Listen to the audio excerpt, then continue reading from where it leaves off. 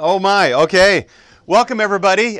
Can you still do this and still masticate? Can I still talk and you guys okay? You going to be all right? Not going to cause indigestion? Anybody all right?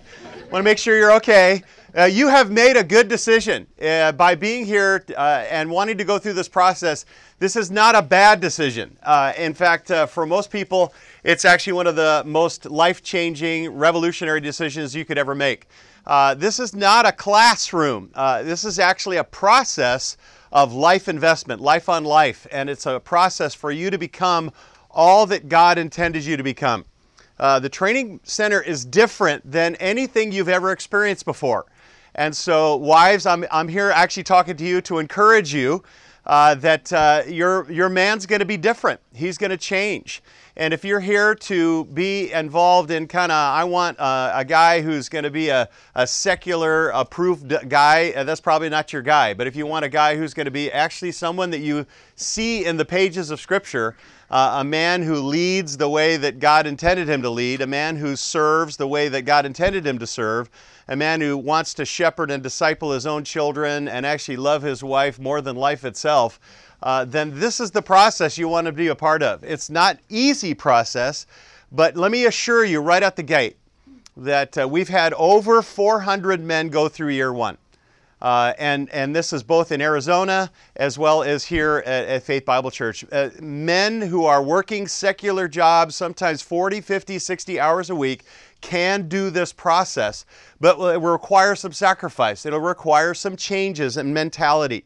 It is more than just a class. It is more than just education. In the simplest sense, and I'm going to go for the throat right out the bat here, it is a process where you're being coached and trained to determine God's will for your life.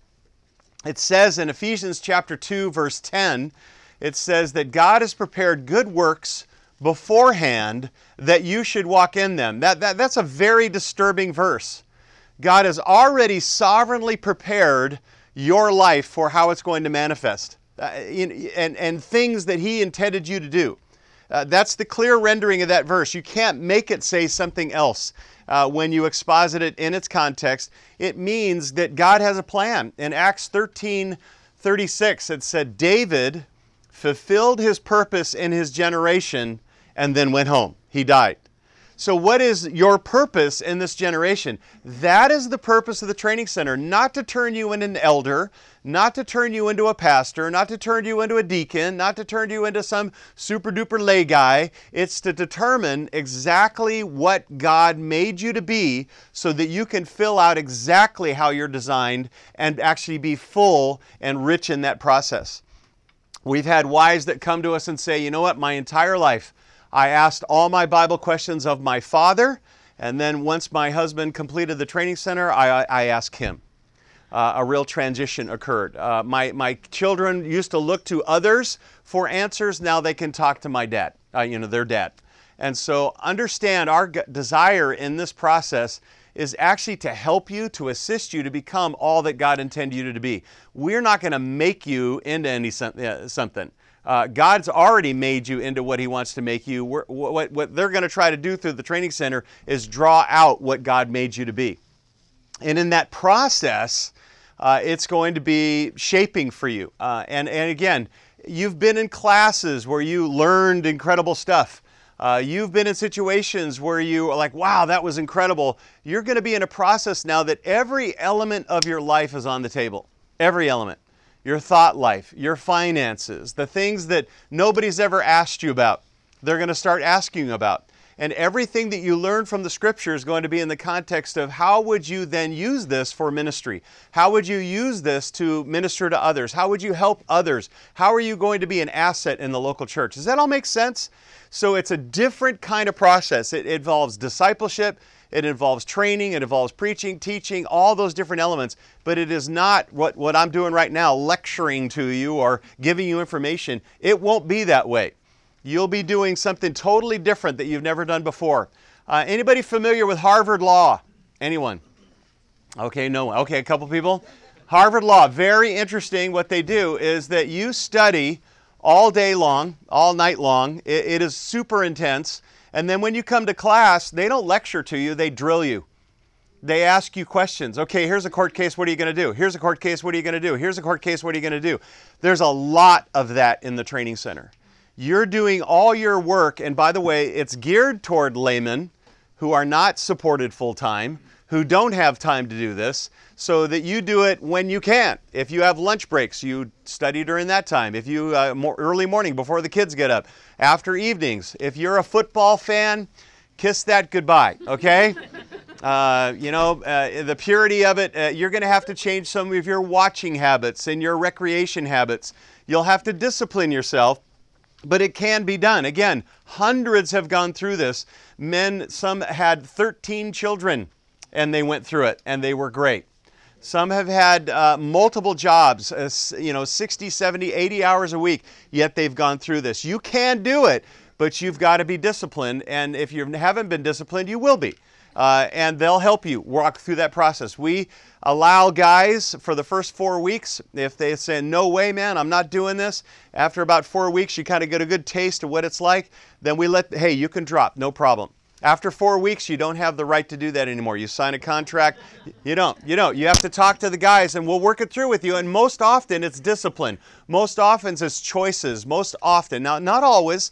Sometimes at work, they just all of a sudden throw the big giant project on you that is just absolutely insane, and there's no way you're going to be able to do this. I get that. That happens. Providence dictates at that point. But very rarely does that occur. Most often it's like, hey, let's shift this, let's talk about this, let's work this through with you. We're going to help you walk through this process. But it is an amazing time. So I want to kind of go through a little bit of the history, and the PowerPoints don't really mean that much to me, and I'm probably going to make Josh freak out and as he tries to follow along with me. But what's that? I'm used to it, Chris. Oh, thanks. It's a gift that I have. Josh and I go way back. But it is an honor to be here, and it's an honor that you would go through this process. And you need to understand that we've told them they can change the process. They don't have to do it the way that we do it at FBC. We think that good training processes actually mold to the context that they're in, but we're trying to give them the clay. And the clay is something that has a history to it, which I'll try to explain to you a little bit right now. So let me pray really quick, and some of you are still chewing, so we'll pray again, and then I want to kind of walk through some stuff with you and then take some questions, okay? Ask me anything. I have absolutely zero agenda. I am actually not intimidated at all. I love this process. This is what God made me to do, and so I'm grateful that you're in that process. I think if every church in America that was solid started training its men in this fashion or some manner like this, we'd have a different situation in our country. It's one of the missing elements. I was taught by my mentor and friend is John MacArthur. Please don't hold that against me. I love the man. I know his background. I was the youth pastor to his children, so I know him really well. And he told me the 1-2 punch in ministry was preach the word, train men. And I was beaten up by that. And so I've been doing that my entire life. Preach the word, train men. Preach the word, train men. And what train men means not send them to seminary. It means train men. It means come alongside men and have men be. And we have had laymen do amazing things. We have a lay guy went through the training process. He runs the entire Johnny and Friends for the continent of Africa. He and his wife were thinking about being missionaries over the Nile. I mean, these are amazing people, and all they needed was to kind of be freed up in the way that God intended them to be.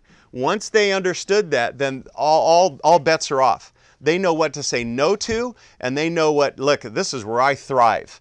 And when they thrive, you know what? Sometimes they get tired, but man, they are happy. You've never seen more happy men and families at our church because they know exactly what God intended them to do, and they're just living it out, and they love it. So let's pray. Heavenly Father, we pray that you would encourage these men and these wives, and thank you for them being here. We pray that many of them, most of them, all of them would be able to go through this process, at least the first year, and be grounded in your word in a way where they look at ministry and they look at life and they look at the church and they look at everything through that lens, through the lens of your truth and your word. We pray, Father, that you would be glorified through that process and that you would blow us away, exceeding abundant beyond all that we could ask or think, in what you'll do in their lives, in their homes, in their marriages, and in their families. and in this church and in the churches represented here. And we'll give you all the praise because you deserve it all. In Jesus' name, and all God's people said, Amen. So Training Center, basically, I was saved at 1974. That means I'm old. A long time ago, I was 18 years old at that time. I was hired at Grace Community Church at 22. It was John MacArthur's second decade at Grace Church, 79 to 89. I was the junior high pastor, the college pastor, and then they demoted me to John's executive assistant. It was a demotion. And I was trained guys for ministry. Interesting enough, in that process, a guy named Chris Hamilton was there, and he was a lay guy. He was sharp. I got a lot of criticism for taking lay guys over seminary guys because the seminary had just started. And I said, no, these guys are awesome. Well, Chris Hamilton is now the chairman of the board of Grace Community Church. Rod Shackelford became one of my best elders. He moved to Arizona, and he's run away from the faith right now. I'm just kidding. Sorry, that's not true. So I miss him. I miss him a lot. I do. He's a incredible guy. And then I had the privilege of teaching as the Master Seminary in its very first year, first 2-3 years. I was taught the senior theology class, which was the ordination practicum, which is preparing them for ordination. And I was given some directives by Irv Buznitz, if you know that name. He's the guy who kind of runs the curriculum and et cetera at the seminary now, and he's about to retire, and his son Nathan is now in the same role. But Irv said, look, I want you to teach the Bible, but I want you to do it consecutively. And I want you to make sure that they remember it, not little sing-songy rhymes and little agendas so they can memorize it and then forget it later. I want you to beat it into their soul so that they would remember it for their entire life.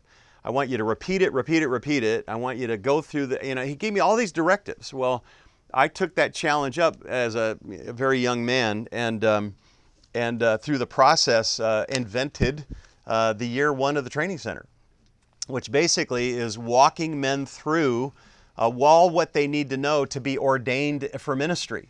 So really what you're getting in the first year is an ordination process where you're competent enough to be able to answer any question theologically, biblically, etc. You kind of know the Old Testament, the New Testament, and it's in a process that we've worked through and refined year after year after year, and you're in a sense seminary trained in that sense of being, I understand the Bible in the context of ministry. You want to be in any situation, you would know what to say, what not to say. Sometimes we talk about what not to say in a situation, what verse not to throw on people because they're too tender at that particular time. We walk that through with them. Anyway, so that's where it started. I did that up in Spokane, Washington for many, many years. I went through the year, we called it Doctor of the Book at that time, walking through that process. And then when I went to Arizona, I was freed up to be able to do year 2 and year 3 and develop a year that would focus on shepherding and training for eldership. And then not just for eldership, but just shepherding and training what an elder is. Most guys start year 2 thinking, hey, I could be an elder, no problem. They end year 2 going, I'll never be an elder, okay? And they understand the full weight of it. And it's not training them to be elders, it's actually training them to understand the role of shepherding and how you minister to people. And so it's a pastoral theology type of process. We also teach them Greek, and we teach them how to exposit. So at some point, they're no longer dependent upon a commentary to know that it's an accurate interpretation. That's our goal. Not to make you seminary trained in the sense of the exactness of Scripture, but you'll be able to look at the text and go, you know what? That guy's all wet. He missed the point of the text. I can look at that now and know that. And that's our goal, is to make you that discerning. And then the third year is development of philosophy of ministry and direction and leadership, etc. So we've been doing it since 2006 at FBC, Faith Bible Church. And it's been a wonderful process. It's a process that's a part of now our church family. The amazing thing is that it has dramatically altered our church. We at our church, we take the Lord really seriously. We don't take ourselves seriously at all. But we love the fact that men are really happy in their homes, in their marriages, and their families. It's a lot of work, but it's amazing to see all these happy, content people. Plus, anybody comes to them and they go, want to start an issue. They want to be disunified. They want to be edgy. They don't like something about Foothill Bible Church, or they don't like something about Summit Bible Church. It's interesting, on the patio, there's so many TC guys that they'll go, Chris, he's a jerk. And they go, okay, you figured that out. That's good. So what's your deal? And they'll immediately address it. It goes nowhere. It's just, it makes the church strong. And it makes the church, in a sense, unified. You realize that we're all different and we all have a part to play. We all have a part to put Christ on display, and together we can put him on display better than we can individually. And we all have, in a sense, a calling to fulfill that Ephesians 2:10 uniqueness that we have to basically minister in this world. If you work at McDonald's, you get the McCall, but if you're doing the training center, you get the call. That was supposed to be funny, but it didn't work. So, okay, X that joke out. And understand that, does everybody have the sheet now? You kind of walk through the paper. So training itself, I want to give you the application. So that's next up on the slide there. I think it's next. And that would be that the biggest issue will be time and faith for you and your family. At first, ladies, it's going to feel a little bit like my husband's not here anymore. And I'm talking to him, and yet he's thinking about verses, and I don't get that. And I'm looking at him, and of course you already get that now because he's thinking about other stuff, and now he's just going to be thinking about the Bible. But understand, we're going to be talking to him almost every week. I want you ladies to know, almost every week, and Art and the guys who've been through it can confirm this. We challenge them on how to love their wives better. We know that if it doesn't fly with you, it's not going to fly. If 4 weeks into it, he turns into a jerk, then you're not going to want him to continue in that process. So we know that he's got to work at his marriage, and we think that that's one of the keys to Christian marriage is working at your marriage. That's it, just working at it. Not that you're perfect, not that you have it all together. You just keep working at it. If you keep working at it, you're going to get better at it. So you get better at it, then God blesses. So we really challenge them to be better men in that process, and that we're going to meet once a week. It's going to take the whole evening. Don't be pressing them to, come home early, because before class and after class, there's a lot of stuff that's going on. This is a mentoring process, discipleship. There's a lot of discussion. If he's struggling with one of your kids, he's going to be talking to Micah, to Art, to other people going, hey, how do I do this? You're going to have all these resources pouring into your home that you don't even aware of. Because they're going to talk to you about their kids. They're going to talk about, I'm messing up. I'm too impatient, and I'm not being the man that I'm supposed to be. You're going to get more of a Christ-like man as a result of this process. You're going to want this process, but it's going to be a little bit painful at times, and there'll be struggles, and he'll be somewhat preoccupied from time to time, and so you're going to want to free him up as best you can, and you're going to want to make this a part of your discussions at the table. If you have older children, let them drill daddy, with all the verses around the table. Make it something that you guys do while you're laying in bed. Just go through some stuff. Go through the process with them. Own it with them. As you do, it will enrich your whole life. We're going to prepare them for, in a sense, an ordination where they're ready Bible, theologically, and practical theology. And we're going to hopefully give them a sense of a library that they're going to have for the rest of their lives as well. A sense of that they're going to have a stability of where to go and how to find things in the Scripture, etc. But also, how many of you would openly admit you've never been discipled? Can I see your hands? Anybody? Never been discipled? It's okay. It's okay. Put them up. I see one hand sort of coming up, and then nobody did it. How many have been discipled? Okay, how many have discipled someone? Okay, this whole process of discipleship is intentional relationships for the purpose of growth. It's actually intentional relationship for the purpose of the gospel and growth, but it's intentional. The training center is intentional. So you're not only being discipled by the leaders who are leading the process, but you're going to be discipled by one another. Because true discipleship is with the body of Christ. And so everybody's inputting into everybody. And by the way, men, if you're that guy, you're the type A guy, you can't make a mistake, this is going to be so fun because you're going to make lots of them. And you're going to find out what it means to be type A and the damaging that it's done to your psyche and soul. Okay? So understand, the training center is not based upon you being perfect and having all the answers. We get nervous when everybody gets 100%, really nervous. It's supposed to be a process of growing. And a lot of times when you share your answer and you're dead wrong, that's the best answer you could give because you'll never do it again. You'll never do it again. I could tell you exactly on the ordination, when my ordination, the one question that I missed. I'll never forget it, ever, my entire life, ever, because it was the one that I missed. You understand? Making mistakes is how we learn, correct? And so this process, so if you're ready to be humbled, and you initiate that process, that's a good thing. If you're not ready for that and you want a personification, listen, we have had multiple men come from to our church who have been elders at other church. Multiple. And then they sign up for the training center, they take the opening 25-question exam, and they're massively humbled by getting 2 answers right. And they weren't difficult answers. Where do you talk about being filled with the Spirit? Where do you talk about, when this situation, or parenting in the New Testament? And it's like, all of a sudden you realize that you learn a lot of Bible, but you didn't learn it in a way that you could help anybody with it. You just learned the latest controversy, or you're into that. And sometimes with theology, it's like a smorgasbord. We kind of pick and choose what we want. But what we want to see is our theology come out of the Scripture.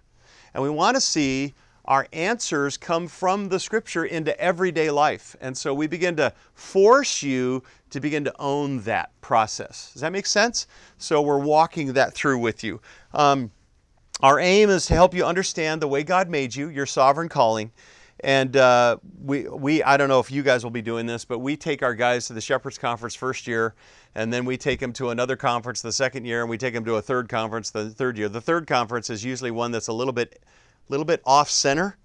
Okay, that's scary, I know, for some of you. It's not heretical. It's just not our camp, because we want guys to learn how to deal with people who don't always agree with them, and learn how to be gracious, and learn how to sit down and walk through things with them. Does that make sense? It's all about training.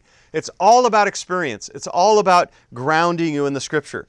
So the basics on leadership training questions, which is the next slide, is the preparation, modeling, practice, evaluation of ministry within the local church. Training is not preaching at you. Training is not teaching at you. Training is preparation. It's modeling for you. It's practicing that truth and evaluating that ministry. When Jesus, in Mark chapter 6, he actually sent his guys out 2 by 2. And if you read Mark chapter 6, at the end, they actually come back together and he gives them a debrief. They talk about what they learned. It's exactly what we do in the training center. We go to a Shepherd's Conference, they go to a seminar, we come back and go, what'd you learn? We give a debrief. We're always doing that. We're doing that in the context. The Lord did that. He trained his men. He gave them opportunity. Those men turned the world upside down. We feel the same way. We want the men out of the TC to turn the world upside down. And that's everyday average guys like you and me. Training is commanded in the Scripture. Obviously, you know that. Training is what moves knowledge into lifestyle. In other words, all of a sudden you realize it. Let me help you understand training maybe in a more practical way. Green Bay Packers, greatest football team ever. I'm not talking about current football right now. I'm talking about what it used to be in the past when it was pure and not political. So, Green Bay Packers, greatest team, arguably, in the world, owned by the city. They're pure, okay? I grew up watching, this is how old I am, Vince Lombardi wipe out everyone. Okay, that's why they call it the Lombardi Trophy. All right, it's Vince Lombardi, one of the greatest coaches ever was. I love coaching. I love watching coaches.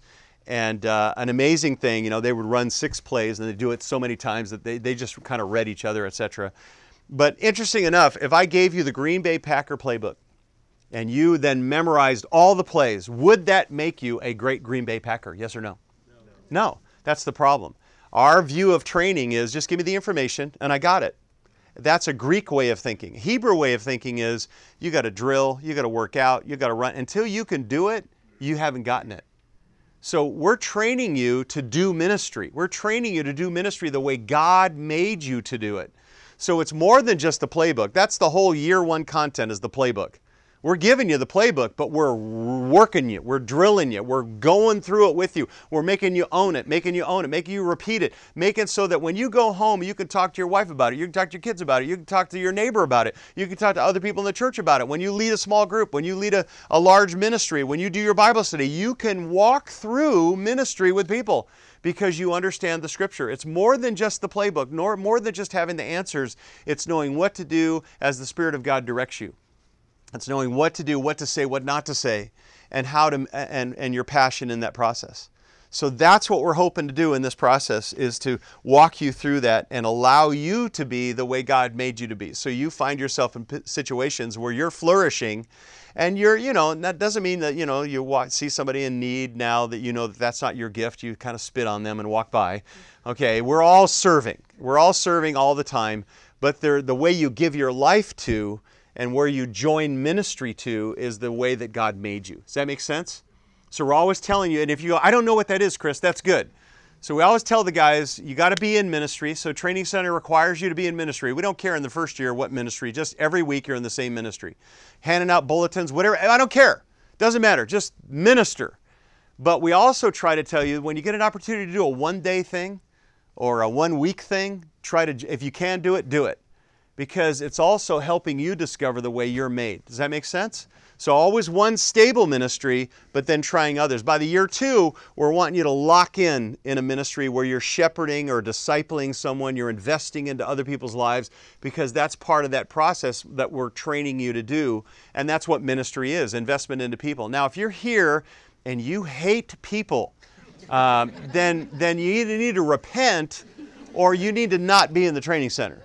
Because ministry, that's what ministry is people. And you may not be the exuberant personality. You could be very quiet, very subdued, very shy, but yet a people person who loves people.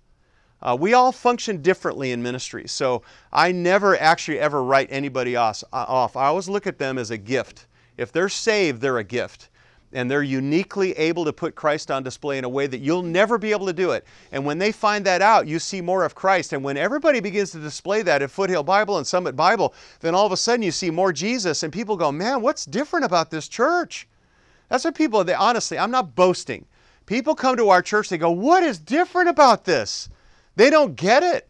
And it's just people happy in Christ, doing exactly what God called them to do, and they're freed up, they're secure in the way God made them, and people go, I don't get that. They're not intimidated by people, they love people, and they just roll through life. It's incredible.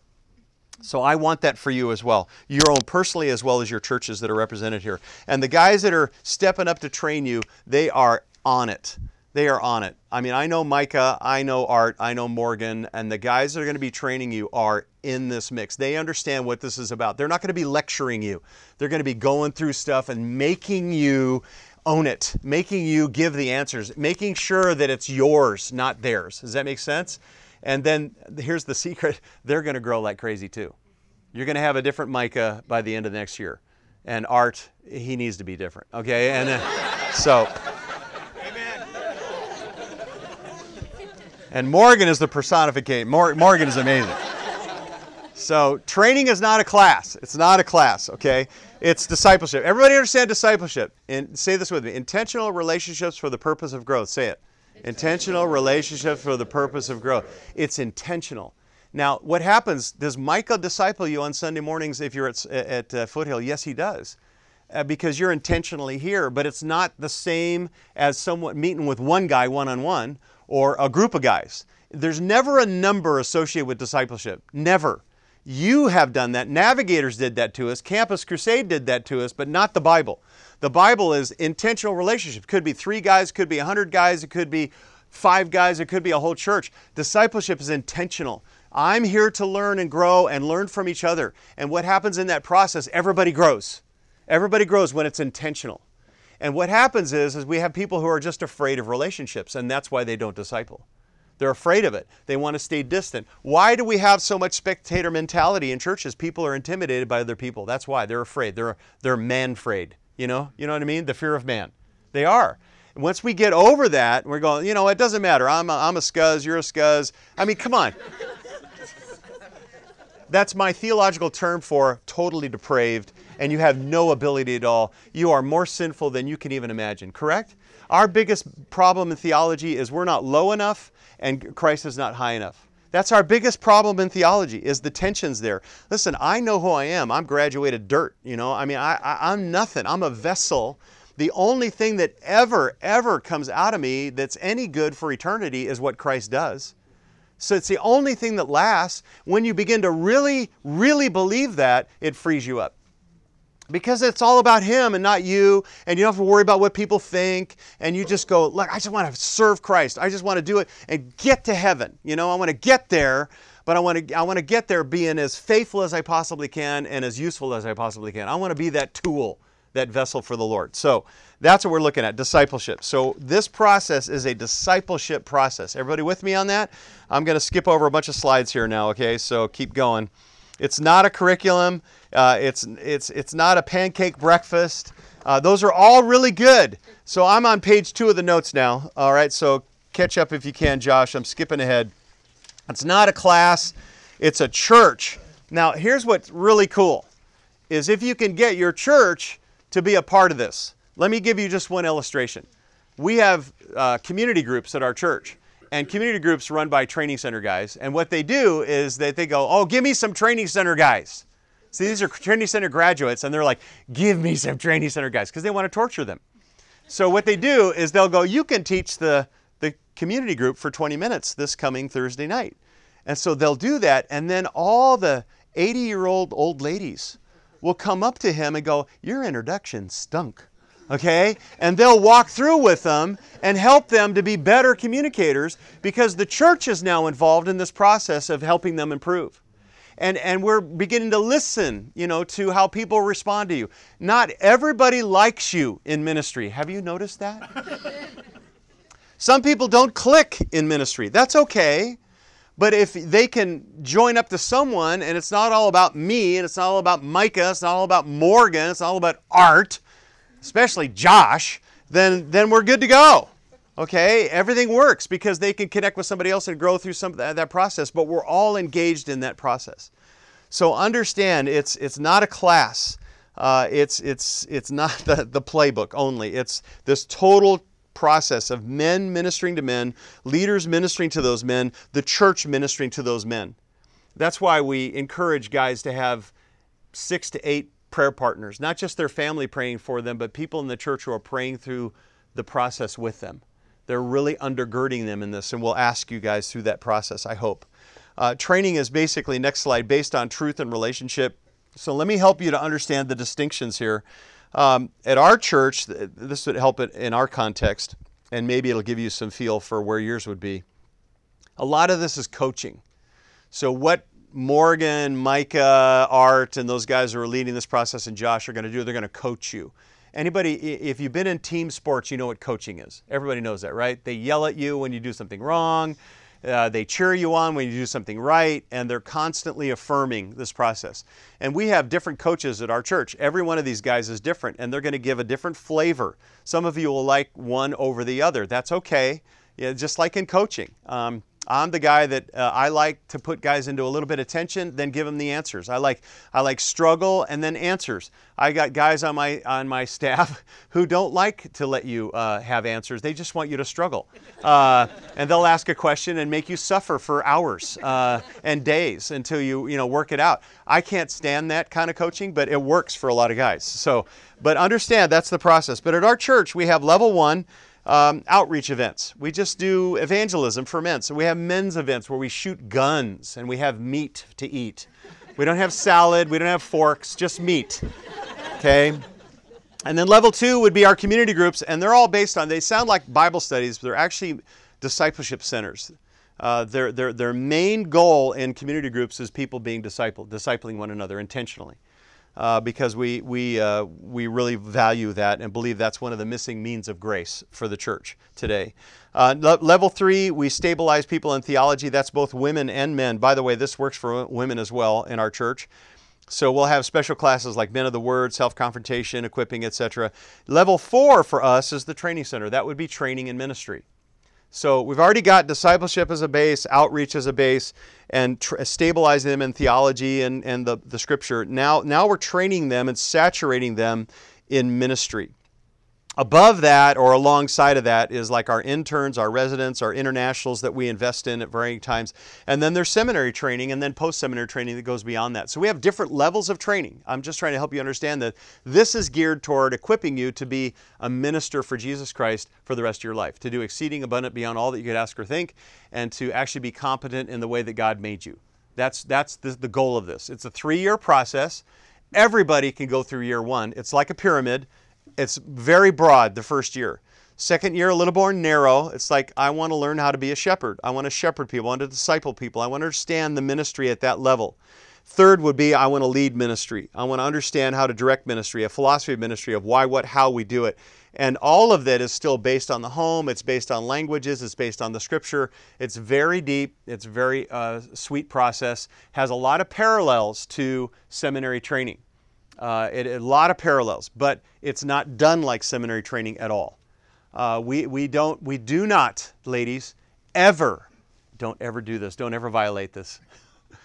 We never, ever give assignments just for the sake of an assignment. Everything is purposeful. Every book you're given has been screened and well thought through. We don't give you 1,000 books. We give you the best books. And we say, these are the books we want you to read. It's very intentional. Very intentional. We never overwork you. Seminary overworks you just for the, read 5,000 pages. What? I don't care. Toilet paper. Just read it.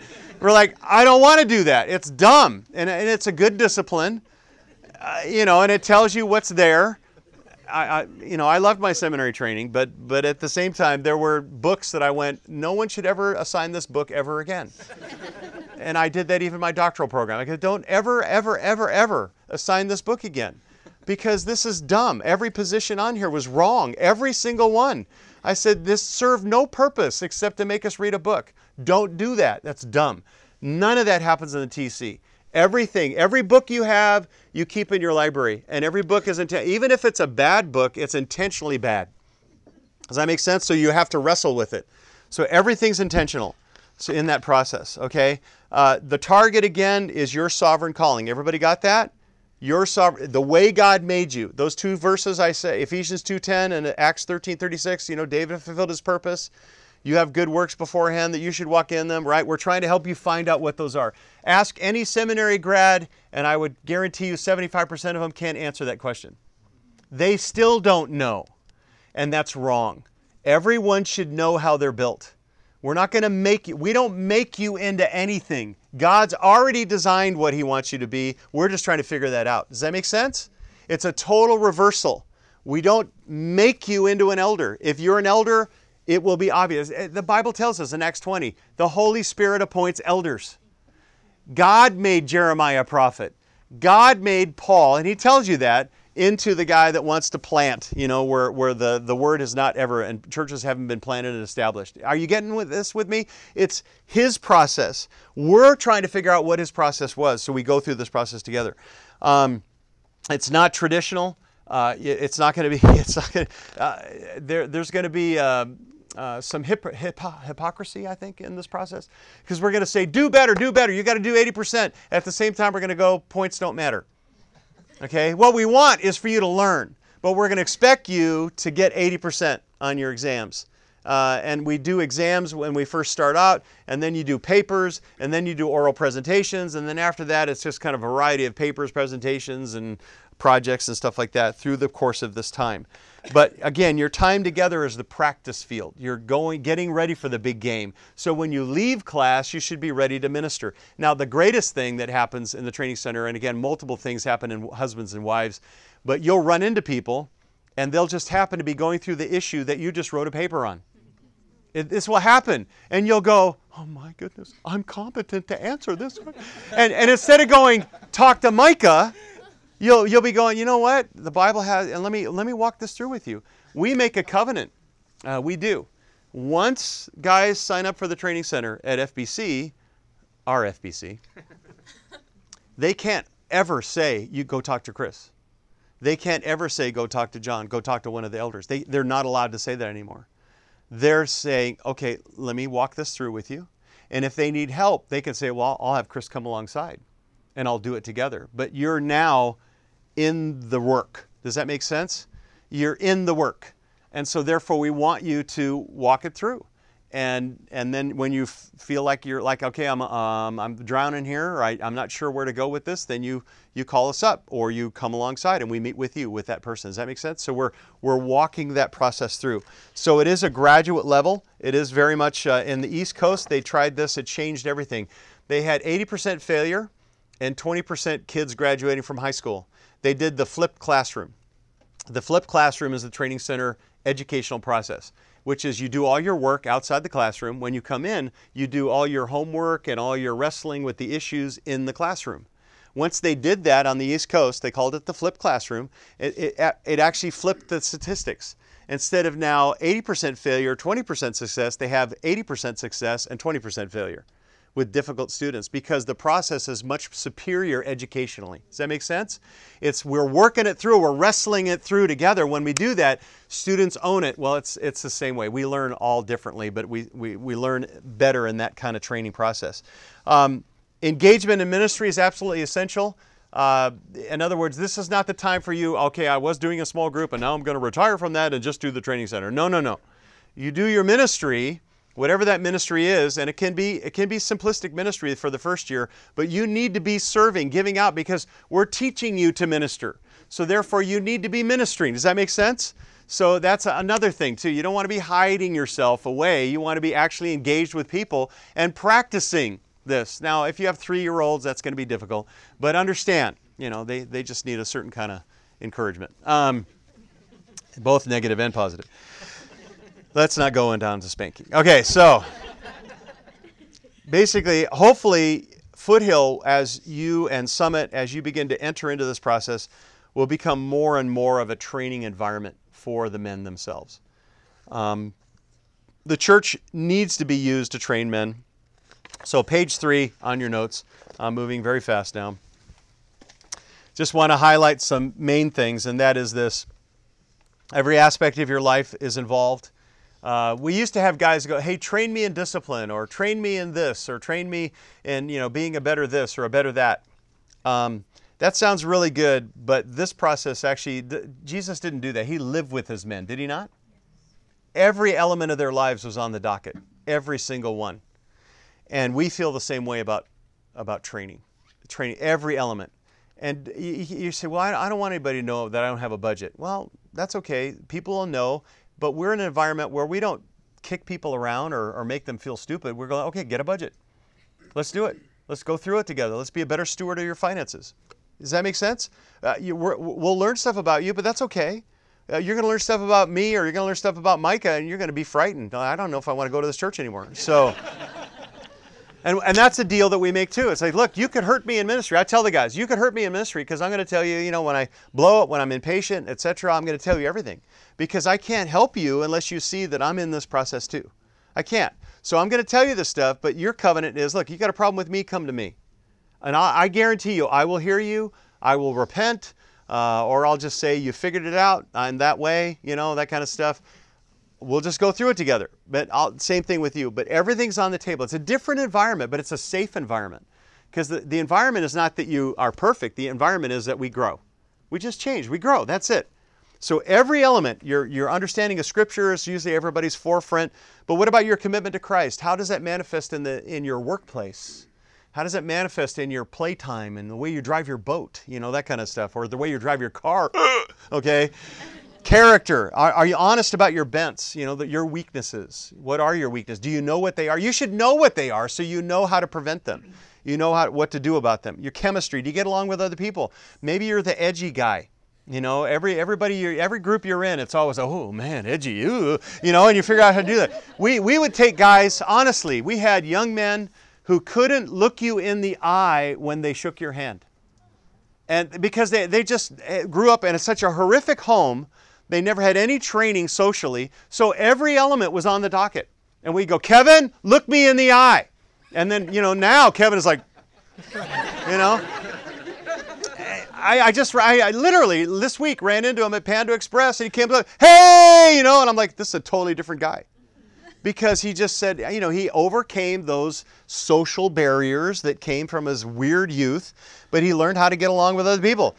Compassion. Are you, truthful, but also gracious? Or are you on the grace issue, are you more gracious or truthful, or are you more truthful? Most people in churches like ours were real truth-driven and not so gracious. But some of you are compassionate, and you could err on the side of compassion. So we're trying to learn what Jesus was. In John 1:14, Jesus came full of grace and truth, right? He was full of grace, full of truth. So we're truthful but gracious but truthful. And we learn how to do that. And controlled, you're disciplined. One of the biggest struggles that I have in the training center is I'll run into guys with mega talent. Okay, so I'm going to use him because he let me share this with you. He's an elder right now in Hawaii Kai Church in Oahu, Hawaii. It's a friend of mine. His name is Josh Gumbert. Josh Gumbert has more talent, more giftedness than most guys that go through the training center. And Josh's papers were horrific. Josh's scores on exams were like dirt. Josh was a lazy slug. I used to want to choke him and bash his head over and over again. I'm going, you got all this talent, and it's like, Niagara Falls without a hydroelectric plant. Nothing to harness the energy, He had all this stuff. Well, you know what? He toned it up just enough to pass, and now God is using him. He is the elder. I mean, he's the guy that comes alongside the teaching pastor of that church, and they're close friends, and and the teaching pastor, Dan Wong, depends on Josh. And he is a super competent guy and a dear, dear close friend. But I'm telling you, the frustrating process of learning and growing, learning his weaknesses, etc., that's part of this process. And God will shock you as to he'll use the weird guy in your class, the guy who's different, and all of a sudden he'll be the next guy to influence all kinds of things, nation changers. So it's going to be a whole process of learning self-control, confessing, being honest about what you're battling with, etc. Training, obviously, we're going to do different styles. Nothing is ever the same. So every week when you're going to fall out of routine. But it's going to go through a process where we emphasize a lot of the main priorities of the Scripture. Let me give you a couple of them again. You would agree that the Great Commandment would be very important, would you? That you would love the Lord your God with all your heart, soul, mind, and strength. And the second commandment is what? You know how many guys that are, I teach seminary classes that actually don't love people? And I keep telling them to get out of the ministry because they don't all they love is the Bible, which I'm glad for that. They love Jesus, but they don't care about people. You can't be in this process and not love people. You got to learn that second commandment. Does that make sense? So we emphasize that a lot. And you got to learn how to do that, and learn that when they bite you. Sheep bite. They do. Savage. They'll do things to you. And you know what? It's interesting. If you love them, they bite less. They still bite, but they bite less. And it's interesting enough, and we usually get along. And then sometimes they actually come back and say, I'm sorry I bit you, which is amazing. You go through that process together with them. But we're going to emphasize those main things. We're going to emphasize God's glory, His character being on display. You're going to emphasize, obviously, the Great Commission, which is making disciples, which is just as much in play today as it was back then. It says, until the end of the age, which means that intentional going, baptizing, and teaching them to obey all that I've commanded you. What you're trying to do is to have every aspect of your life come under the authority of the Word of God. Every aspect. So all of a sudden, and you go, well, gosh, there's a lot of areas that need a lot of work. Yep, join the club. We're all in it together, are we not? Listen, we're not in heaven yet. That's when we're perfect. And right now, we're not. And every day you're battling with sin. The question is love covers a multitude of sins. If it's intentional, we got to confront it. But other than that, we move on. It's not that big a deal. It's not that hard to figure out. And so we want this process to help grow you and to help make you, and enrich your marriage, enrich your children, to enrich your ministry, to enrich the Church of Jesus Christ, and to see what God can do with men who say, Lord, I'm yours. I'm yours. I'm available to you. And that's really what this is all about. It's saying, Lord, use me. Use me in any way you can. And I'm telling you, you will be blown away. You have that heart. You will be blown away what God will do. He will open up doors for you that you never even thought possible. I watch guys, they don't all stay at our church. And we're actually okay with that. I know it's painful, But we're okay with that because they go out and they rock the world for Jesus. And these are lay guys who are just now being used. Some of them end up, getting affirming their call to ministry, and then they go on to seminary training, etc. And it's incredible to watch that as well. But I'm just saying, let me encourage you by saying we've been blown away. I think you'll be blown away. So I think I'm supposed to take questions, right? I'm just rushed through in it, and I've rambled here and there, and forgive me for that. I want you to know that it is an honor to be here. I'm so excited for you. We do have a deal with any time we share the material. And the deal is this. Please don't publish it and say it was yours. We ask you not to do that because I'm going to do that because it's mine. I'm just kidding. We're going to try to make it available to more churches. But secondly is that if you improve upon it, just send us the improvements. That's the deal we made. And you know what? There's a church in San Diego that sent us an updated walk through some of the Old Testament prophets, and theirs was way better than ours, and we put it right in. And so we're helping each other make this process work. Does that make sense? This is not about credit. This is all about God using His Word to change lives and change churches. And so we're very excited to share it with you. And so thank you. So questions, anything, especially from the wives, anything. Come on, you can. Oh yes, thank you. Thank you for being the bold, the first. They get an A right there. First 4 weeks, an A. Yes, go ahead. How can wives practically support their husbands Good. in the process? Okay, so sometimes wives go through it with them. So they actually try to learn it with them, which some wives love that, some wives don't. Some wives become the major drillers because they just love beating up on their husband. Okay, the wrong one. Sometimes they involve the family in that. Obviously prayer, obviously. And then also being creative in how to work it through without being the nag. Just working through, how to best use their time.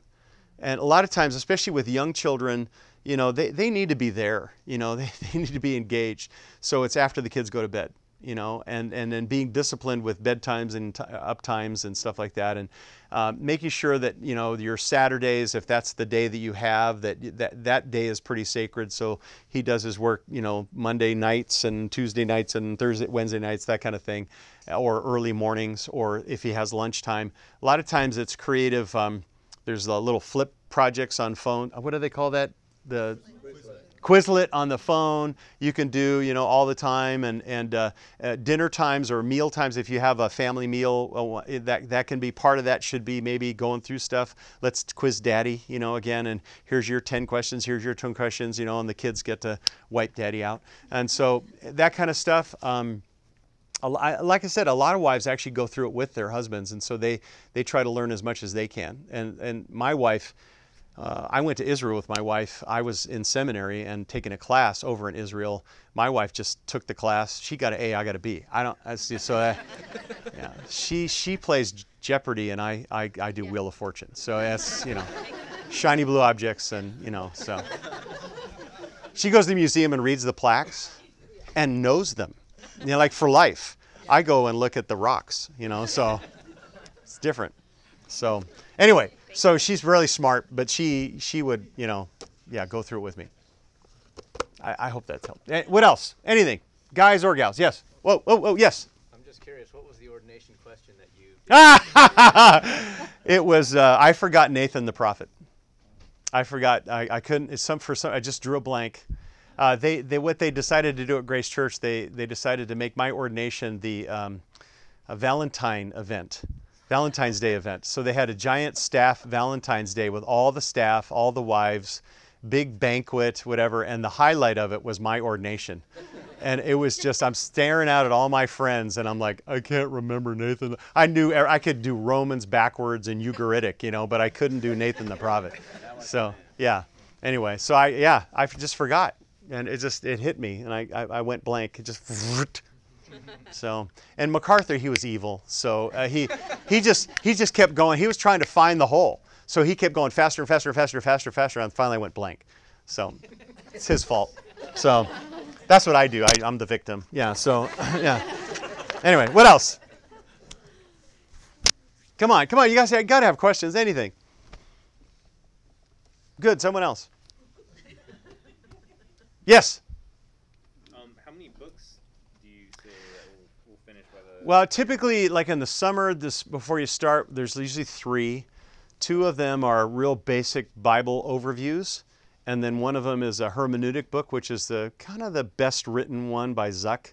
And then when you get into it, there's usually a chart book and like a couple of the first year is pretty conservative. It's like 3 books a semester, 4 books a semester, and they're usually really good ones. And then by the time you get into second year, it kind of ramps up a little bit.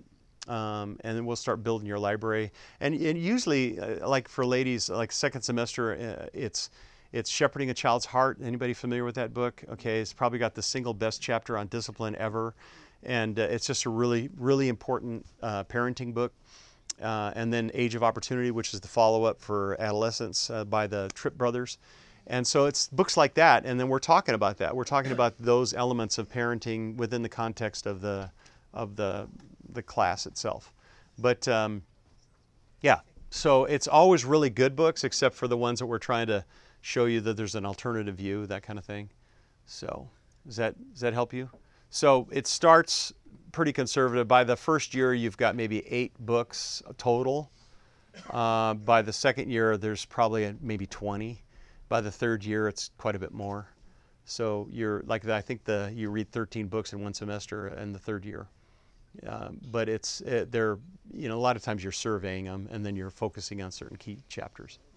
So right now that sounds daunting, but you get there. You get into the discipline of it, and then as long as you're talking about it with your spouse and stuff like that, it's really, really helpful. Yeah. What else? Yes? Do you have any point in time where the wives will come together just maybe for encouragement, or if they have any questions amongst each other? Yes, we do. We actually try to, at least once a semester, one of the wives, we usually try to get all the wives together. Sometimes we have couples events that we do where all the husbands and wives get together, but we try to also get the wives an opportunity to actually just dialogue with one another and dialogue with some wives that have gone through the process. So the great thing about what you have here is you've got Kim and you've got Bree and you've got others that actually have been through the process, and they can explain, a little bit of what their husband's going through and how they respond to it and react to it. So that can help a lot. But it's we used to, this is terrible. I have a warped sense of humor, can you tell?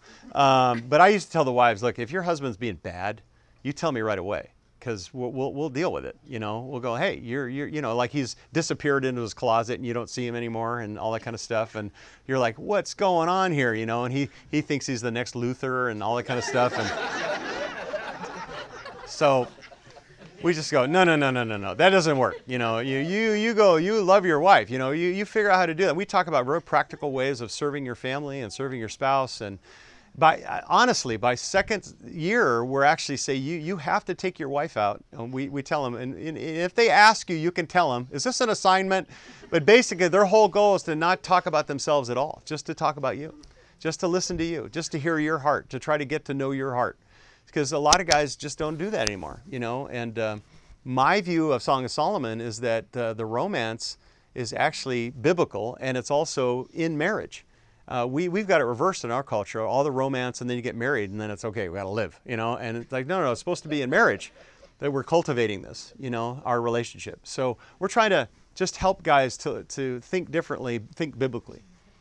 So if they're being bad, then we want to know. You got to tell a wife. And if he gets mad at you, then we get mad at him for getting mad at you. So, yeah. Good. What else? Anything? Chris, Tell can me. you talk about? Oh, Go ahead. sorry. Can you talk about what the factors may be involved that cause a guy to not continue in years 2 and 3? Either personally or Yeah, everybody can do year 1. Everybody. So year 1 is like what every church should be doing, which is just establishing you in the Scripture. And most people have incomplete training. No matter what church you went to, they're usually not getting the totality of Scripture and theology and really haven't thought it through. And a lot of people don't have positions on certain issues. And the reason really is one is they're embarrassed to actually admit that they've never studied it. And 2, they really never studied it. So they haven't actually gone through the process of wrestling with it and saying, why do we have a settled position on this? Why would we believe in the cessation of these gifts? Or why would we believe that homosexuality is sin? Or why would we do that? Why would we believe that there's a future literal kingdom and not just some sort of kingdom? Why would we believe that? Well, we want to walk through, and it's not a smorgasbord of theology picking. It's like the Scripture. If you have a consistent hermeneutic, is going to result in a belief system. So that first year is really important. The second year, why you might not go on would be that I just don't believe that I'm bent to be shepherding people. I should be a deacon, serving people, but not necessarily shepherding or discipling them, that kind of thing. A lot of our deacons have gone through first year, but they haven't gone through second or third, which is fine. And then typically it's providential work situation. I think that every guy would benefit from going through all 3 years. But it's not necessarily made for every guy. It is a narrowing field. So if you're not seeing yourself at shepherding, discipling, ministering to people at all, then maybe second year is not for you. First year for sure. But even at that, you're always going to be influencing people. So the question is, you can get better at it by taking the second year. And that's why we always encourage guys. Every once in a while, and I don't see any young men here, as this continues, you'll have young guys going, I want to go. And we 18-year-olds, no. It doesn't work. It's 20-year-olds, they get enough life where they can actually start to apply some of this. And we've had, we tried a couple of 18-year-olds and it was like, nah, and they would even tell you, no, not good.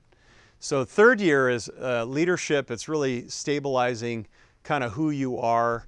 It allows you to begin to understand ministry. So my goal at our church, multiple, is that, if I croak today on the way home, that they're going to be fine, which I think they will be. So that's my goal. The second goal is that I want them to be able to discern the next craziness.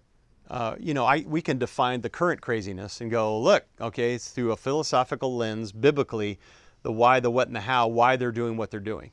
And typically what happens is they elevate one attribute of God above all other attributes, which is a huge mistake. Or they don't allow theology to remain in its tension. You know what I mean when I say that? Are you responsible for your Christianity, yes or no? Yes.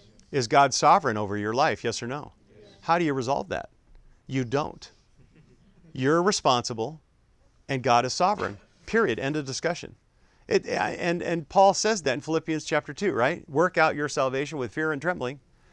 For God is at work in you, both to will and to work for His good pleasure. Okay? How do you do that right next to each other? But that's how it works out. So you're responsible. So in that element of third year, it's like you accepting the responsibility of going, I can discern this ministry and why, this guy's really popular right now, but I can see the holes and where this is going. And that's what we want, is we want not just the current ministry, but guys to be able to discern in the future. We want guys to be able to go, no, that's not good. And help keep their church, from going off the rails. And basically, it's just a consistent hermeneutic. I'm going to interpret the Bible in a normative way through the whole course of the Bible. So that's what determines our theology. What else? Did I answer the question? I don't know. Yes. Your wife had a better question. Yes. I was curious, you're talking about sharing openly. How much is that everyone all together, or do you break up into small groups or one-on-one? It's both. Sometimes it's, we don't usually have, big kind of confess all kind of stuff. But by the second year, you write a paper on what's my weakest sin, what's my favorite sin, what's my sin that I kind of gravitate to. And guys just are very open about what they're battling with. We usually don't have women in the room, and they're working it through. And so it's a process where guys are going, yeah, this is the one that is kind of that keeps me humble, keeps me dependent, keeps me reliant upon the Spirit of God, because I know that if I don't hang on, I'm going to crawl right back in there, that kind of stuff. So and a lot of times it's for open discussion, a lot of times it's for small group discussion. So it's not to scare anybody away, and it doesn't start that way. We get to know each other enough to know that it's a safe environment. So by the time you get to the middle of the second year, the second half of the middle year, we're actually, in the second year when we go out to our conference, we're actually talking to each other about each other. By then, we actually know each other. Does that make sense? But the first part of the first year and stuff like that, it's all just kind of getting to know each other, and then we begin to grow into it. Does that make sense? Yeah. And now at our church, we have guys who've been through the process who come back in and mentor men through the process, and that's just ongoing. And so it's changed its very nature with us. But we're real anxious to be working on that singular target of how they're built and what they should be doing, and encouraging them, and how's their home, and keeping that strong, and trying to guide them toward the right element of ministry. We knew that this was a fit for Josh when Josh moved over here. We knew that. That wasn't like, oh no, what's he doing? This is a mistake. It's like, oh, that job, perfect. It's perfect. That's what he has made. God made him to do this. Does that make sense? So it was a real easy thing for us, even though we miss them and want them back, and you're rotten to taking them. So, but you understand what I'm saying? We're getting a guy where he needs to be, and that's what we rejoice in. And then they're used by God for His purposes, and that's what makes it great. But that part of that is that they know their bents and their weaknesses and their struggles, their doubts, their fears. When men face that, that's the true bravery. The true bravery is not having those. It's that I know that, and I can still live and continue to function. Does that make sense? I'm not going to allow that to distract me from doing what God wants me to do, because I'm not going to give a foothold to the enemy to keep me from my purpose. So they have to go through some of that. So it's a little painful, but again, that's part of growth, right? Is all of a sudden you see things about yourself and you're like, ugh, okay, now I know that'll always be with me. What else? Anything? Yes? Can you speak to just time blocks in terms? I mean, we all learn differently. We all study differently. We all memorize differently. Yep. What's over the years that you've been doing this? What's the general time commitment, time blocks? Yeah, if How's you're, it spent? How's the time spent? it's typically, yeah. I think the best way to answer that question is to say that everybody's going to be different, like you just said, and so we would say to some people 6 hours. If you're used to an academic environment, in the sense of the discipline of an academic environment, it's not academics, but the discipline of learning. If you've been away from college for a while, then it could be 10 hours. And it's usually, a couple evenings or a couple mornings, or for some guys it's 2 hours each morning and 2 hours each evening, or whatever, however they break that up, whatever works for their home, depending on the age of their children and depending on their wife and how they function. If watching Star Wars once a week because you're just maniacs, then you could work around that and have your movie night, or if you're a Star Trek or whatever person, that something wrong with you, but it's okay. So you should still enjoy your date night and your times and stuff like. You just have to be very intentional with how you use your time. And most guys, have gotten into a routine where it's this is my home and I'm relaxed and we have our routines, and this is something you're adding to your life.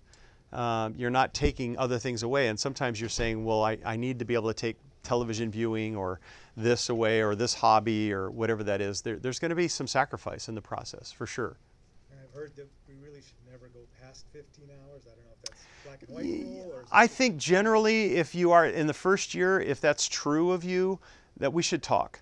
You know what I mean? I would say to the guys, once you get to that point where you're killing it with 15 or something like that, then we need to help you to be better at what you use, how you use your time. We may actually walk through and do it with them so that they can learn quicker. Some guys learn better with partners. Well, we force partnerships in theology. We don't force it in Bible, but some guys need the accountability of another brother that's like, okay, are you on it? Are you on it? Let's go. Or they call each other up on the way to work and they're going through it together. That kind of stuff. You just be smarter. Work smarter, not harder. But if you are, that is very true. If you are exceeding 15, we usually tell guys that's not good. You're maniacal, or you're type A and you're wanting to try to get that perfect score, and we think those guys are warped and sick. So, yeah. And then Yeah. are there any non-negotiables on your part? What do you mean? What non-negotiables mean? Like, you better do this. You better not don't make sure you take care of your wife. Make sure you do your make sure. Yeah, you can't minister. You can't do Micah's job, Morgan's job, and Elder's job and have a rotten family, or have an unhappy wife. You can't do it. So why should the training center be any different, right? So you need to, there's sacrifices in ministry. And my wife and I are committed to doing what's right regardless. We just do what's right and trust the Lord. We do. At the same time, we're like, okay, this can't go on forever. And we have to do some revamping to make sure that our relationship is good. Does that make sense? So we're constantly evaluating that. But we want your marriages to be better, not worse, because of this process. So that means we're going to send guys home and going, okay, you got to say this to your wife this tonight. You walk in the door going, oh man, that was hard. And you do that for like 5 weeks in a row. They're going to go, get out. What are you doing that for? Get out. You got to come home and go, honey, that was tough, but this is what I learned, this is what I learned, this is what I learned, and I'm learning this about me, and, engage in the process. So we try to talk about how to talk to your wives, and making sure that you're focusing on that. So, no, you can't have your wife going, I hate this. That can't happen. Now she's going to go, this is a sacrifice, but I like what I see. That's what she should say. This is a sacrifice, but I like what I see. And I'm telling you, at our church, we have wives that are like telling their husbands, you are going into the training center. Because they see the fruit of it in other marriages. And they're like, honey, you're going. And in fact, one guy, Abraham, he had to step out. And she's like, yeah, but he's going back. Okay? Because she wants it. She understands the long-term end result of this is a man of God, a guy who loves the Lord and wants to do what the Lord wants him to do, more so than when he started. There will be growth, and hopefully you'll be thinking more like Christ and speaking more like Christ and serving more like Christ and living more like Christ. And that's our goal, is to become like Christ. That's how we glorify him. And then in terms of, I get the perfectionist guys, 100% scores. Okay. Are there any particular pitfalls that you see? Yeah, don't get below 80%. Actually, you could take the test in the Bible portion. You could take it multiple times until you get 80. So we make it not easy, but we make it where you can go through it and basically we just want you to have the material down so you're thinking those passages and you're seeing them in context. Is that what you're asking? Just general pitfalls. First year one guys, like we're all year one guys. What do guys typically do wrong? Well, you already named one. They go for it, and all of a sudden, their family doesn't see them anymore. That's a big mistake. Or they're like, oh, I'm just going to live my life like the way I've been living it, and I'm going to, I'm just going out this one night a week. I'm like, that ain't going to work. You're going to have to make some adjustments along the way. Yeah, and again, I love football, but I didn't even watch Green Bay play in the last Super Bowl when they won.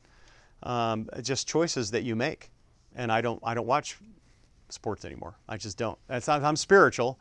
It's just more like that's too much time. I don't play golf anymore because when my kids were small, I gave up golf because I wanted to be a dad because golf was demanding, and then by the time I picked it back up, I stunk. So I was like, forget it. My short game just went out the window. Totally gone. Gone. So does that make sense? So you make choices. And I don't how can you regret those choices? Oh, I miss it so much. I'm like, wait, eternity versus, what matters? Really, what matters? We are so programmed to be entertainment and, my heart relaxing, whatever. It's like, wait, I think there's much more to life than that. To live is Christ. So if that's true for a believer, then maybe that ought to be manifested in the way that we make choices. And we're not unhappy, and we do fun stuff. We do lots of fun stuff. We flew over a volcano with the doors off the helicopter. We went down all 170 miles of the Grand Canyon in a whitewater raft. My wife at 60 years old. If you knew my wife, you'd be going, that's a miracle, okay? She hates dirt, number one, so we're camping. And number two, she's not into whitewater rafting. And we faced a 40-foot wall. You know what I'm talking about, a 40-foot wall? In whitewater rafting, that's it used to be on the scale of whitewater rafting, a 5. Now it's a 10. It's you go up, and then you go down, and you disappear for like 30 seconds. And then you come back up. And she did that because she loves creation. She loves creation and she loves Genesis. And, you know, if you show her an ark picture and that doesn't have dinosaurs on it, she spits on you. Okay, so she is very much a biblicist in her creation. And so she loves that so much she wanted to go. And every corner in the Grand Canyon is spectacular. You turn the corner, you're like, oh, it's like traveling to the South Island of New Zealand. You know, this is the most incredible scenery I've ever seen in my entire life. By the end of the tour, a week later, this is the most incredible scenery I've seen. You're almost bored with incredible scenery. So, all that to say, we do a lot of fun stuff. We just kind of, our lives are focused on the things of the Lord, you know. And I think that fits with everybody, you know. It's most guys that I know, when they really grow in Christ, they're like, well, I do my job, but it's so I can provide for my income and it fits me, and etc. But really my passion is Christ and His work and His church, and I want to be you. That's probably why you're here. Most men that come a part of the training center are like, I know I got this job, but I really want to be useful for Christ. So that's what we're trying to do, is just to facilitate that. Yes, ma'am. Going back to your wife, how possible would it be for her to have a conference here with the ladies so we can hear the other perspective? You know, that's funny. You would think of her. She actually is uniquely gifted. She would not want to do that. And it's not because she doesn't like you or that she would have tons of things to say. She had tons of things to say. But her passion is K1. And she disciples 6 women who minister with her in her class every year. It's always new women. And she has her influence that way. And it's incredible. She's legendary at our church as the K1 lady. And we just allow our wives to do what they're gifted to do. I call her Mrs. Rogers. You've heard of Mr. Rogers? This is Mrs. Rogers. When she speaks, no kidding, you want to grab a blankie and a graham cracker. It's unbelievable. I mean, I watch her. I mean, I'm very bombastic. Can you tell? Well, with little kids, I've had to learn. She has that way. She talks to them, and they just kind of go. I mean, they're just hers. You know what I mean? So it's only because, like Beth Plesnick could speak to that. She's one of our pastor's wives. We let our wives do what they're gifted to do. And so, Jean, if I mentioned that to her, she'd be going, I ain't doing that. Yeah, I don't want to do that, because she loves that. So it's not you. It's, please, just don't misunderstand. It's that, you know, I have people come to me all the time. Where's your wife? She's not running the women's ministry. She's not leading the teen choir. You know, I'm like, she's in the class doing what she's gifted to do. So, you know, Beth would do that. Bree could even talk to that, you know. So there's other women who could speak to that, but not my bride. But thank you for that. It's a very kind thought. Yes? Just curious, 3 hours every Monday, but we do the studying beforehand. You say you hammer it into us. I'm curious, like, what does that look like? Is it the same every week? I've heard we break up. I'm just curious, like, what it's going to look like. That's a good question. So, yeah, you'll break up into groups sometimes. You'll sometimes stay together. You sometimes hammer it through. Typically, you show up for a meal because we can talk about what's going on, you know, and guys usually talk better over a meal for some reason. Good discipleship. And then afterwards, we'll talk as well. So it's usually longer than the 3-hour class. And then the class basically goes in where we're reviewing everything. So we review everything. So we'll go through, you studied Genesis, say, so we're walking through Genesis. We're talking about it beginnings. We're talking about the creation account. We're talking about why we would be 6-day creationists, why we're 24/7, 6 literal days, why that, the foundation of that, what are the main issues in that. So we'll talk a lot about theologically why that has to be that way. We don't have death before the fall. And so we'll talk about that. We'll talk about expositionally. Chapter 1, you have to actually murder chapter 1 to make it say anything other than 6 days. You really do. Hermeneutically, I mean exegetically, you have to murder it to make it say something else. And then you got the rest of the Bible. It's not just Genesis 1. You got other portions of the scripture referring to a 6-day creation. And so therefore now the whole Bible is now suspect if you throw that out. Does that make sense? And then theologically, if you say that it's been all this death and whatever, and then, you know, dinosaurs killing each other, and then, you know, Lucy the ape and all that kind of junk, and all growing up, then you've had all that death before the fall. But then the Bible says that death came as a result of sin, not as a result of an evolutionary process. Does that make sense? So theologically. So we'll talk about those main issues. Walk that through. We'll talk about Genesis 12 and Abraham, and we'll walk that through and talk about what's the significance of this, what was Israel's purpose. They were trying to dispense the truth that leads to faith. They were trying to be, in a sense, the way the church is to dispense the gospel. They're to dispense the true knowledge of Yahweh, you know, in the midst of all these pagan cultures. And Abraham was sent to be that. And so we'll walk through that. We'll walk through Abraham, Isaac, Jacob, Joseph, and through the rest of the book. We'll talk about the flood and early elements of understanding the flood, etc. Does that make sense? So we'll walk that through, and we'll review that, and then we'll ask you questions. And then we'll say, okay, now defend that. And then we'll walk through the entire Old Testament. And we'll say, okay, break up with your partner right now, and go through the entire Old Testament. Use the chart right now that we've given you. So you use the chart, but after a while, it becomes second nature to you. And you could do it from memory, which is our goal. We want you to be not afraid of the Old Testament anymore. And what happens, some guys say that the first year is their favorite and the first part of the first year is their favorite because now they're no longer afraid of the Old Testament. They understand it. They understand where everything fits. So that's our job, to make sure you've got that. And we hammer, hammer, hammer, hammer, hammer the same things over and over again. Like when you take your tests, a lot of the same questions show up again and again and again and again and again and again and again. You're like, this is dumb. I know it. Good. Now we want you to know it. We want you to never forget it, because that's the point. We want you to stand in front of somebody who goes, oh man, my life's melting down. We want you to know every passage on marriage in the entire Bible. See why? Because 19 out of 20 counseling situations are marital. 19 out of 20. So most of the situations you're going to enter into with guys at work or guys in your neighborhood or guys at your church are going to be marital. So if you know every passage and how it's used, then you know about Genesis 2:24, leave and cleave, one flesh, and you understand the foundation for that.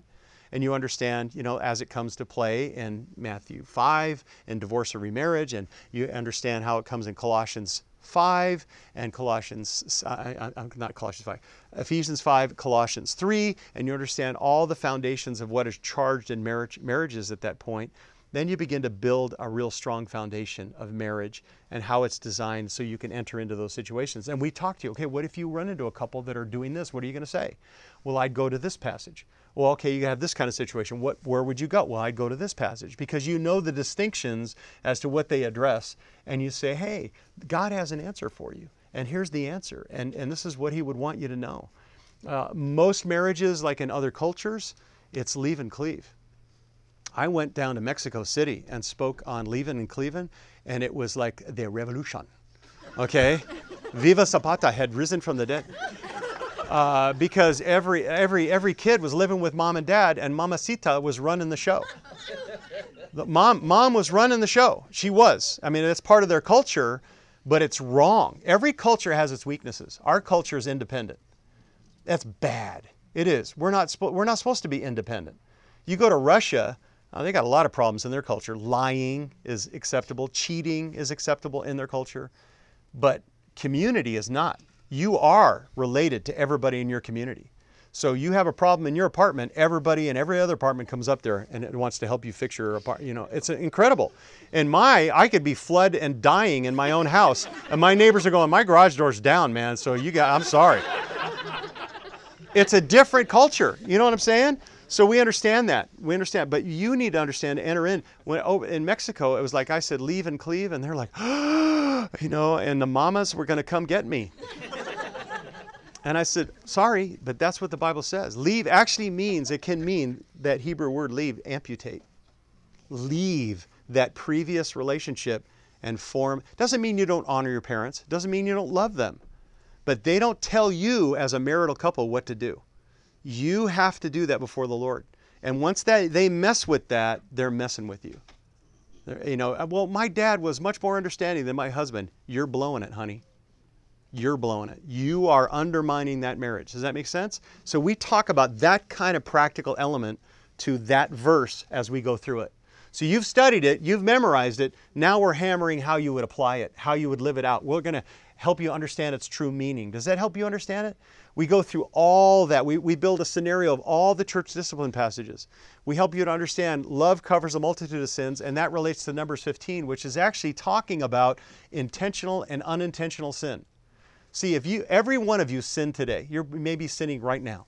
You're looking at me going, okay, whatever. Okay, I don't know what's going on in your heart. But understand, unintentional sin goes on all the time with all of us.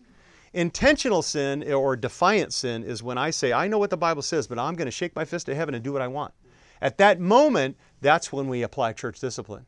You don't discipline somebody who's struggling. You discipline somebody who's done struggling. You get it? So we walk that through, and that's what Numbers 15 then gave us the foundation for our understanding of church discipline. So then, when somebody blurps out something on the patio, which I do all the time, which is inappropriate, then, at church, then it's basically, we cut each other a lot of slack. It wasn't intentional. I literally had people calling me for 5, 6, 7 years. It still happens now, maybe once a year, twice a year, but almost every week, going, I didn't mean to tell you, I'm a real big patio guy. Do you know what I mean, patio guy? After service, I'm flitting from flower to flower, man. I'm talking to everybody. I wanted to, because it's just who I am. I just loved talking to people and seeing where they're at and ministering to them any way I can. And a lot of times it saves me, I want to get together with you. I'm like, what about? And in 3 minutes, we've solved the issue. And we don't have to have an appointment, which is great. But I love being with people, so it's not. They know that I'm not trying to avoid being with them. I'm just like, let's go for it right now. So, but in that process, they would say something, like, oh, that bugs me, or something like that. And then they call me up and go, oh, I didn't mean to say that. I'm so sorry. I'm like, my question every single time, no kidding, and it's sincere. What'd you say? I don't remember what you said, because I don't think that way. If I thought you were being defiant, if I thought that this was an ongoing gossip issue, I'd say something. It's not. So love covers a multitude of sins. That's why that verse is there. You see what I'm saying? So we begin to learn how to deal with people. And then people kind of relax. Once they understand that we're not going to go after you. There's no Gestapo squads at our church looking for who's sinning. We assume everybody's a dirtbag. I teach the training center guys. I go, trust everyone, but never forget that anyone is capable of massive evil. And they are. From the highest elder to the brand new baby Christian, every single one is capable of massive evil. We all are. And when they give you an indicator, which means they speak it or they show it, address it. Otherwise, trust them. And I'm pretty happy. I trust everybody. But when they say something like, oh, then I talk to them about it. Does that make sense?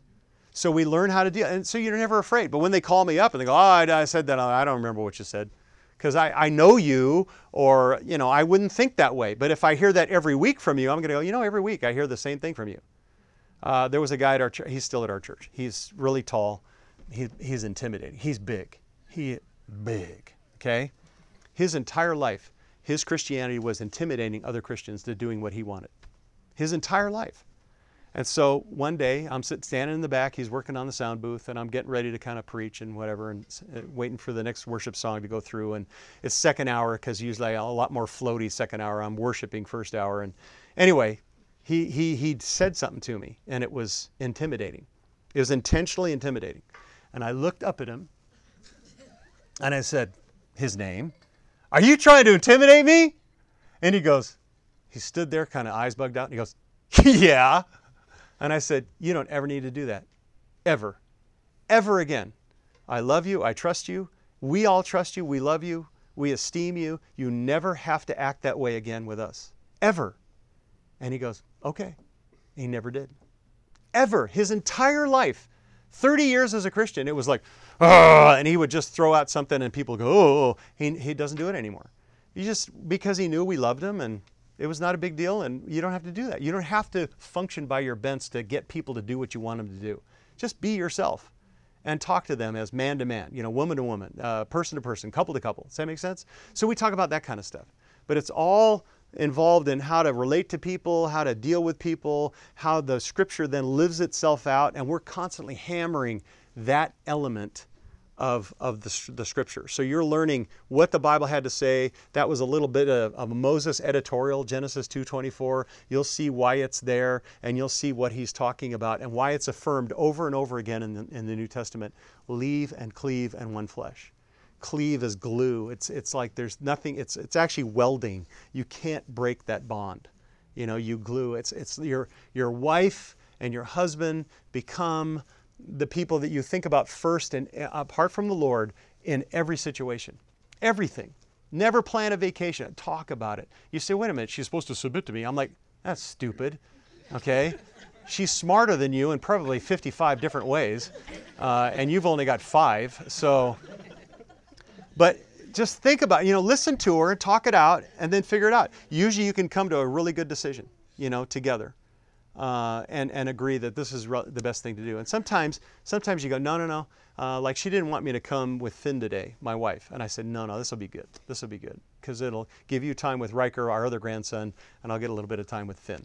And then as we planned it all out, no hesitancy. She packed his bag for him. She got me all ready. But at first she was like, I don't know if that's a good idea. And I go, no, it'll be good. I know Finn, so I learned some things. You know what I mean? I mean, you just figure it out. You work it out together. So sometimes you make the wrong call, but it's okay. Chris, one last question. Yeah. And then we'll take a. I know you got to take a break. I'm sorry. Yeah, you've been talking too long. I know. It's a gift. I have a question about what about guys who can't make it for any particular reason? They have 3 misses per semester, basically. What's the consequence of missing a night? Oh, devastating. Because it's not a class, so you're in a process. And so we have found, and this is universal, if a guy misses more than 3 classes, he can't catch up because he's been out of the flow of the process. So if you know you're going to miss 50% of the classes, don't sign up. Don't do it. But if you go, well, I might miss 1 or 2, then make sure that if you can video it or screen it, even that is bad, but it's better than missing it altogether. Or make sure there's somebody who's recording it and taking notes for you, because you can't, those discussions are everything in the context of the class. It's not the lecture, it's the discussion. It's everybody owning it and going, wait, and it's an honest man like Chris saying, what about this or what about that? And going through that, that's where you grow. That's where you begin to understand what we're talking about. Does that make sense? So what we say to guys is that you shouldn't miss more than 3 classes. Now, there's probably been 1 or 2 guys that have, but they did such a great job of catching up and videoing and tuning in and doing whatever, but it was not the norm. You can't just assume that that's going to be easy. It's actually worse for you. Not for the class, it's worse for you. It just doesn't do its work because you're not there in the process. You are committing yourself to an integrated discipleship process with all these men. So even listening to the discussion. Now understand that if the guys are doing it right, if you're silent in the classroom, they're going to stop everybody from talking and they're going to make you answer all the questions. Because we can't know your heart unless you talk. And knowing your heart is part of what is that design that God has made. You have to participate. So I know you're intimidated by hearing that, some of you. But, ask Nico. It's okay. Nico didn't want to say a thing, and we just made him talk, right? We made you talk. There's a couple other guys. James. James wanted to talk all the time. Yeah. But true, right? We make them talk. Because we have to know what's going on, and you have to engage. You have to force yourself into that situation if that's not your natural proclivity. You have to, because in order for you to grow in that process, you have to learn to communicate. Listen, marriages are based on communication. Parenting is based on communication. By the way, this discipleship process will make you a better parent because there's no such thing as parenting. It's only discipleship. That's what parents do. They're discipling their children. Are you not? That's what you're doing. The word parenting doesn't occur in the New Testament. It's not. It's discipleship. You are We've made it a whole cult. And Christianity, you're just discipling your kids. You are wanting them to become to Christ and become like Christ. Can I hear an amen? So you want them to be independently dependent upon the Lord and His Spirit and His Word and direct their lives the rest of their life. That's discipleship. Every area of their life coming under the authority of the Word of God. So once you learn this process, you become a better parent. You do. All of a sudden you're like, no, what I want you to do, I want you to learn this so you become that person. I mean, part of the reason I wanted to spend time with Finn, my grandson, and my other grandson tomorrow night is because I wanted to have a little solo time with how Finn is made and how Riker is made and how they're made differently and how that will help them to be more secure in and of themselves so they're not so competitive with one another. Right? I just want a moment with them. I want them to understand the Lord made them different, and different is good. It's good. Now, sorry, boast moment. My 5-year-old surfs. How many of your 5-year-old grandchildren surf? Huh? I mean, it's awesome. Anyway, sorry, I threw it out. Thank you so much. Are we done? Yep, we're done. Okay, thank you. Thank you so much, Chris. I wanted to give you massive esteem for being here, for wanting this. What it means is that you just want to be used of God in whatever way He wants to use you. That's what it means. And to have this many to show up and saying, Lord, just help me to be more useful, more effective for your purposes, is so encouraging to me. And I couldn't esteem you more for that process. So thank you for the privilege of being here. And we'll be praying for you. We're excited about what's going to happen. So thanks a lot.